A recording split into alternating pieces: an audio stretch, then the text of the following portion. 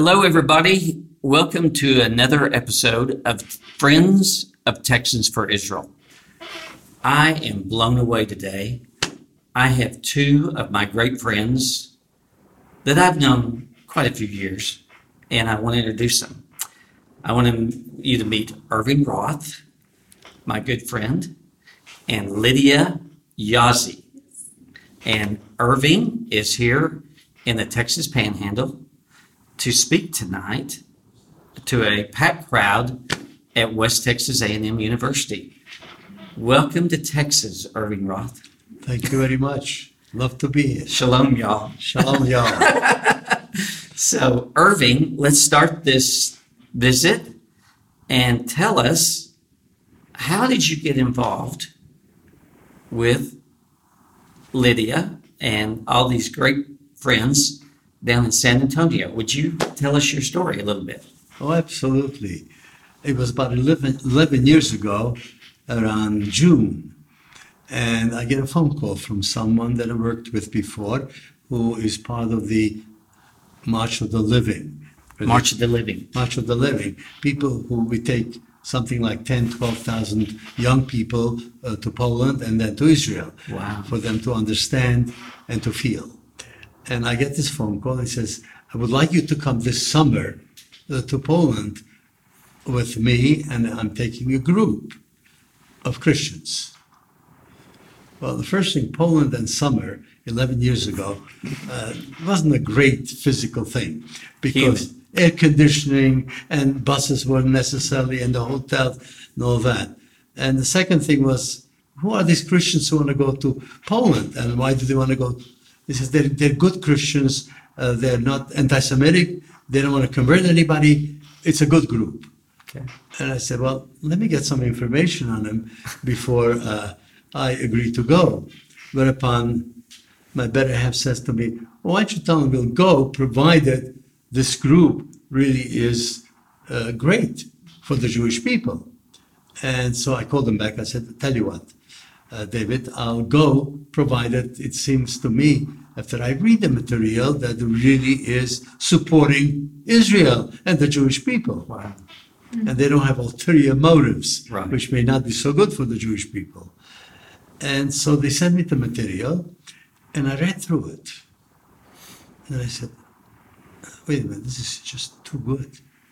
So I read through it This again. is David Brock's book. David Brock's book and Pastor Hagen's book. Pastor Hagen. So I said, this, like I read it the second time.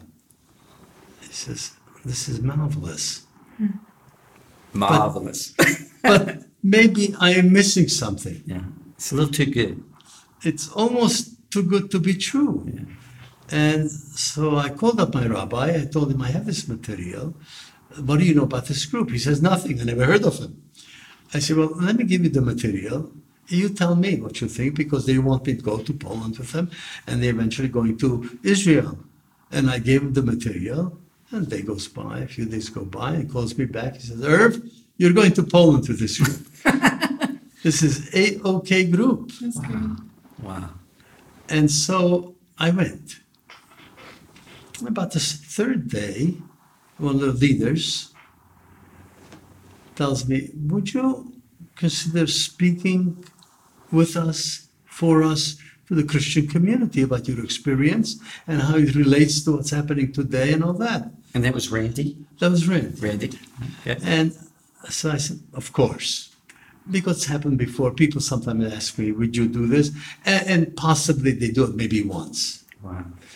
A few weeks go by, and I get an invitation from Kufi to come to something called a night to honor Israel in San Antonio, Texas. Yes. And they send me tickets, hotel reservations, Wow.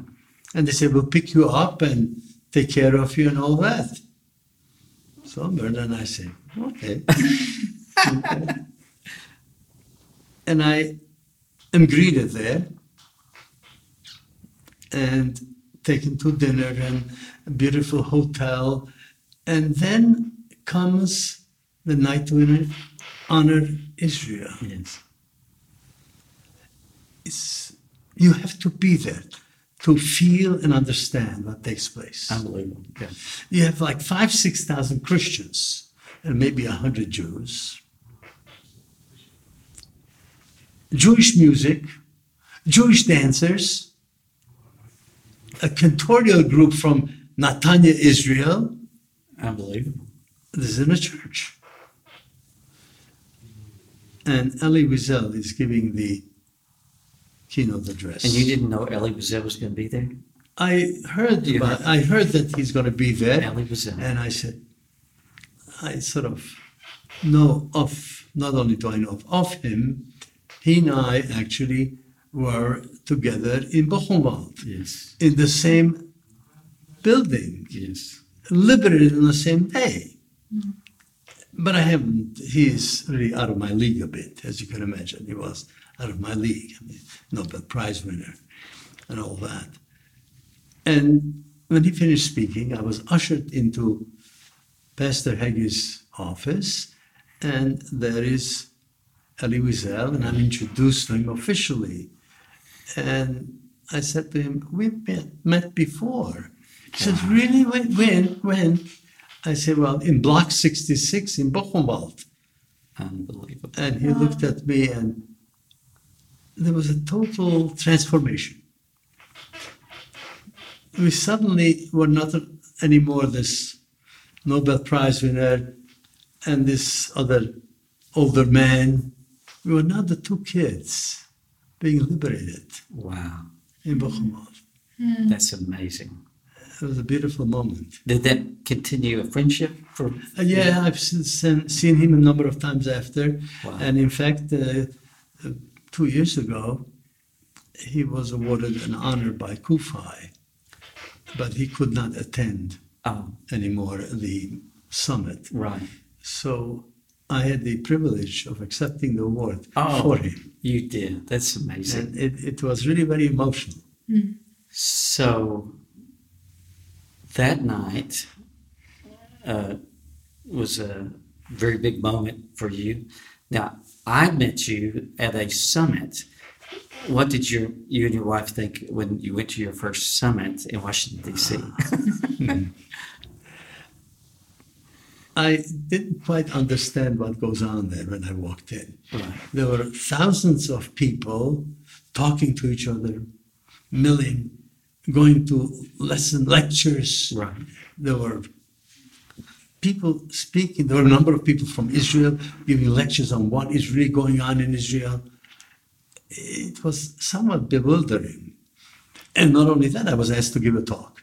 Yes. That was altogether bewildering to this group of people.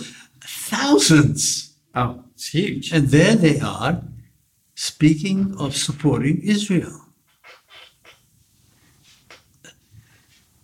If I can think in terms of my early experiences in 1938 and 39 and 1940 with Christians, and you transform me to 60 years later in Washington, D.C. at the summit, it's amazing. It's a sea change doesn't really describe it.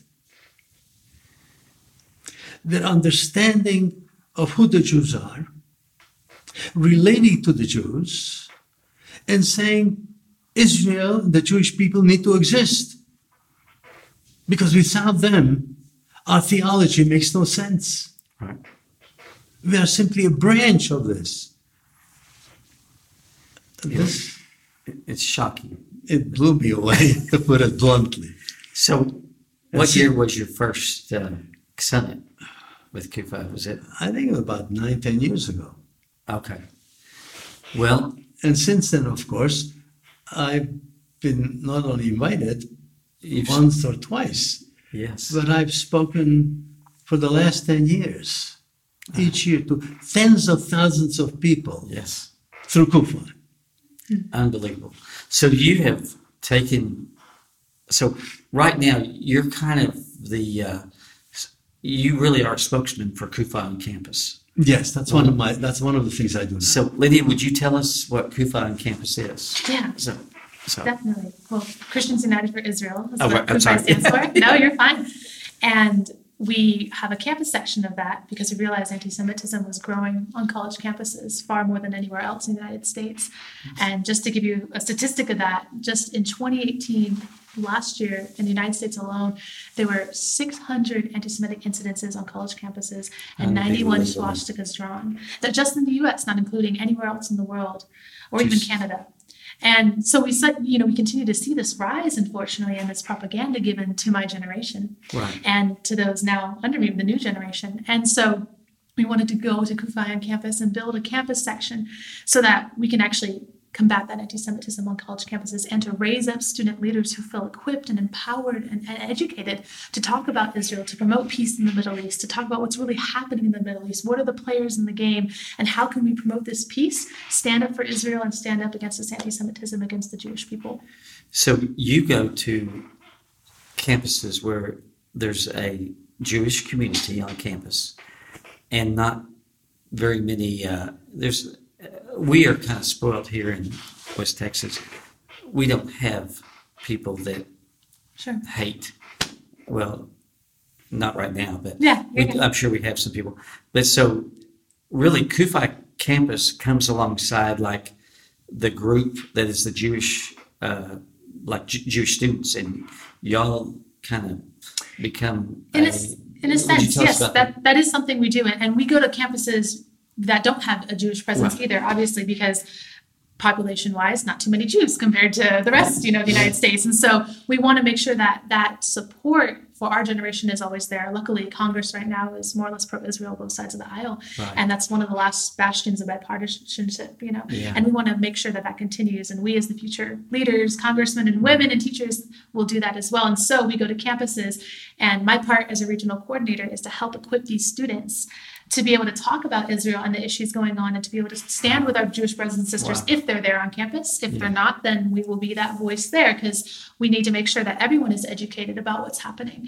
And so I get to have 8 states I'm a regional coordinator of, and I travel about 3 weeks out of every month to go and equip these students or phone call them, whatever they need to help them out. What year did Kufi on campus start? Christian Camp for Israel on campus. When did it really start? 2008. 2008. And so now y'all are all over the United States. We are, yes. So, we have 150 chapters nationwide and over, I think, 100 also trying to start up currently. And so our friend Irving goes, like tonight, he'll be speaking at West Texas A&M University to hundreds, maybe thousands, we don't know yet. But and Irving is kind of a rock star. Yes, he is. You should see the students. Everyone wants to see him. Irving, take a picture, get their autograph, But really, one cannot overemphasize the importance of this. Right. Amen. What I mean by it is today's generation, which is at college, in 10, 15, 20 years, will be running this country. If they do not understand, what happened to the Jews during the Holocaust, the persecution that Jews suffered over 2,000 years, and counteract the evil people of today who are trying to destroy Israel and the Jewish people, and the lies that are perpetrated against the Jewish people, if they don't know that, and they give the opposite point of view, when they become the leaders of America, the relationship to Israel will not be the same as the present generation. That's right. And that would be a disaster for the Jewish people. Totally. And therefore, what is being done on the college campus today is building the base of support of tomorrow. Amen. The continuation of the life of the Jewish people cannot exist by Jews alone. And I sort of spoke about this more than once. If you look at a system and you want it to be stable, if you want a chair to be stable, it needs 3 legs. Right. Now, Israel today has a huge army, Navy and Air Force, one of the best in the world. But by itself, it's a small country. Even though everybody is involved in all this within Israel, compared to the world that is trying to destroy Israel, they're a small percentage. Right. And therefore they alone cannot fight the whole world. Right. So Israel needs a partner. There is no better partner than America. Amen. Amen. And if America turns away, if this new generation buys into the evil that's being heaped upon the Jewish people in Israel and stops being a partner to Israel, that second leg is missing. Wow. The third leg, of course, one depends on God. Amen. Amen. Are you encouraged, Lydia, to see what's going on? You've been part of this for many years. Do you see young Yes. people? Yes. I hate to say it, but sometimes we think, oh, those millennials. No, I'm very encouraged by most. I think sometimes the media portrays things so negatively. So Right. tell us what your And, viewpoint is. honestly, millennials today, a lot of us don't even trust any media outlet because everyone's biased. We all see that. We Right. all know that. And even though they all claim to be the unbiased news source, you can't have that. And so having a firsthand account is so essential because one thing millennials actually listen to and understand and will accept about people is their experience. If you say, I have personally experienced this, people listen and millennials will respect you for that. And so to hear someone say, I have experienced this is exactly what I went through, and this is what happened to me personally, and this is how then it affected a whole people group is immense. And what Irving does so well is not just say, this is what happened in the Holocaust and anti-Semitism, and that was then. He brings into now, because every half a generation or half a century or so, anti-Semitism just puts on a new mask, a different lens. And unfortunately, today it's more masked than others. And so he talks about what that looks like today. Wow. And, the Holocaust wasn't just, okay, yeah, I'm against that, but then I'm also against Israel in these ways. I can be against anti-Semitism, but I can also be against Israel. And Irving says, no, that's not correct. And he goes into everything and what it looks like today. And so unfortunately, people might say, Holocaust was terrible. Yes, I agree. But, Israel today, and they'll go off on different things, or they'll realize sometimes people don't even know what they're saying is anti-Semitic. Oh, and so exactly. It's a great way that Irving brings the past into the present and shows how things can easily happen again today if we're not careful and if we don't know what's truly happening and what's going on. Irving, replacement theology. I have friends, they don't even know that they're replacement theology, and you have to explain to them what replacement theology is and all this stuff. But I'm encouraged because I've loved Israel all my life for some reason, but I'd say in the past, since Kufi started, I've just seen God is doing an amazing work in the United States. He's raising up all these lovers of God, lovers of Hashem. And I have friends that are even, we're studying the Torah. I mean, who would have thought a bunch of non-Jews would, but we just know that we're supposed to learn from you. So do you see that kind of encouragement? I think it's encouraging because remember, replacement theology was the stock and trade of Christianity for almost 2,000 years. Exactly. It was in the 1960s with the conference in Rome that changed. Exactly. But that has not totally seeped in into every soul of every Christian. Exactly, sure. And so there are still people who are today in their 80s and 90s who are still more or less preaching replacement theology. And of course, it's a total distortion of Christianity. Amen. It's totally distortion. But it lived for so many hundreds, over 1,000 years, and became part and parcel. And now we need to re-educate. Now the Old Testament and the New Testament become one testament. Right. And I think that change is very critical. I say the First Testament and the Second, because the older I get, I go, don't say the Old Testament. I don't like that word. So I agree with you. It's one biblical set of writings. Yes. One influence the other. Look, the first apostles, the first 30 some odd apostles, were all Jews. Jews. So, how can you hate the Father? Exactly. How can you hate the mother that created you, that gave birth to you? Yes. That concept is slowly being promulgated into Christianity. And I would say my contact with Pastor Heggie and the Christians has been so positive that I say, hey, there is a future. When I started, there were no 5.5 million Christians united for Israel. That's right. There were not even 1 million. Now, I remember when Kufa reached 1 million, and Pastor Heggie was giving a talk. Right. And he said, we're very happy and proud and all that. It's a milestone, all right.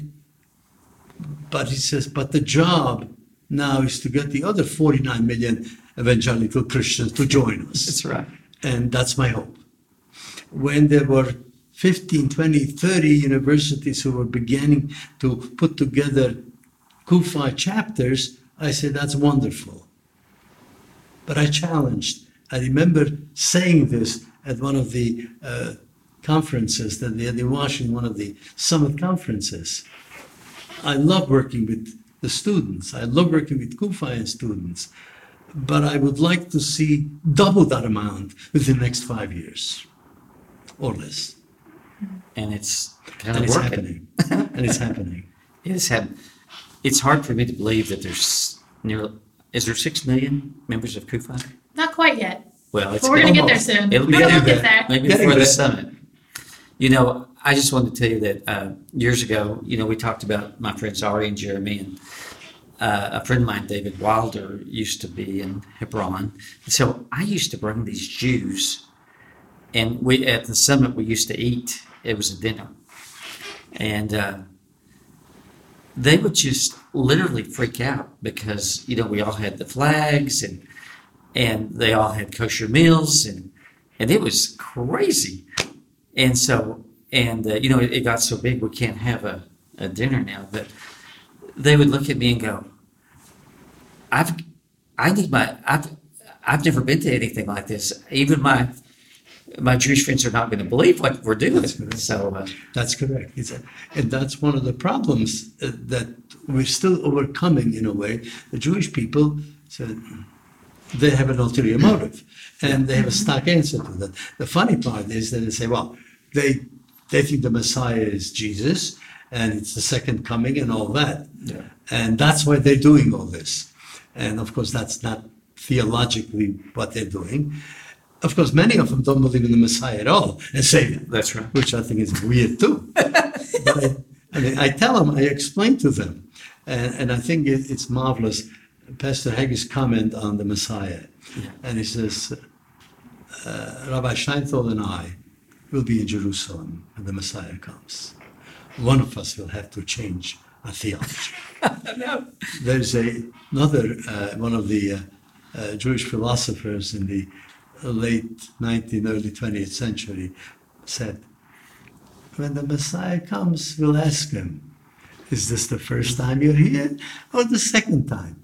I will whisper into his ears, don't answer. It's a trick question. I was there when Elie Wiesel spoke at A Night Talking about Israel, and he talked about that. I'd never heard that. And my viewpoint is that when the Messiah comes, he's got a plan, and we're all going to be fine. But my Jewish friends say, Mike, I've got your back, and you've got my back. And I say, so I'm ready for that day. So my feeling is, right now, the Messiah hasn't come yet. And when he comes, there all problems will be solved. So I don't have to worry about it. I have to worry about the now. Exactly. And that's where we are. I have to worry about the now. And more Christians need to think that way instead of having this lofty, whatever idea. We need to get on with teaching every generation about anti-Semitism and not to let another Holocaust happen. Oh, absolutely. So, absolutely. And that's why it's important. I have to use the word Old Testament. We really have to learn the Torah because yes. the Torah is a document. Amen. The document really has to do with ritual and laws, but there's another piece to it. It has to do with human behavior. If you look at the human behaviors, it's objective from my perspective, having studied it for more than a few years. Yes. It's the ability for humankind to live in harmony. That's the whole point. Each law even points to the fact that we need to live together in harmony. Amen. And as long as we do that, everything else will be taken care of. That is amazing. Okay, guys, this has been an amazing half hour. We're going to do another half hour, but Irving Roth, thank you for being in the Texas Panhandle. We can't wait for that. Lydia, you're also my hero for what you've done. So thank you all for watching Friends of Texans for Israel. These are two great friends, and we'll see you on the next show. Come back and see us. Shalom.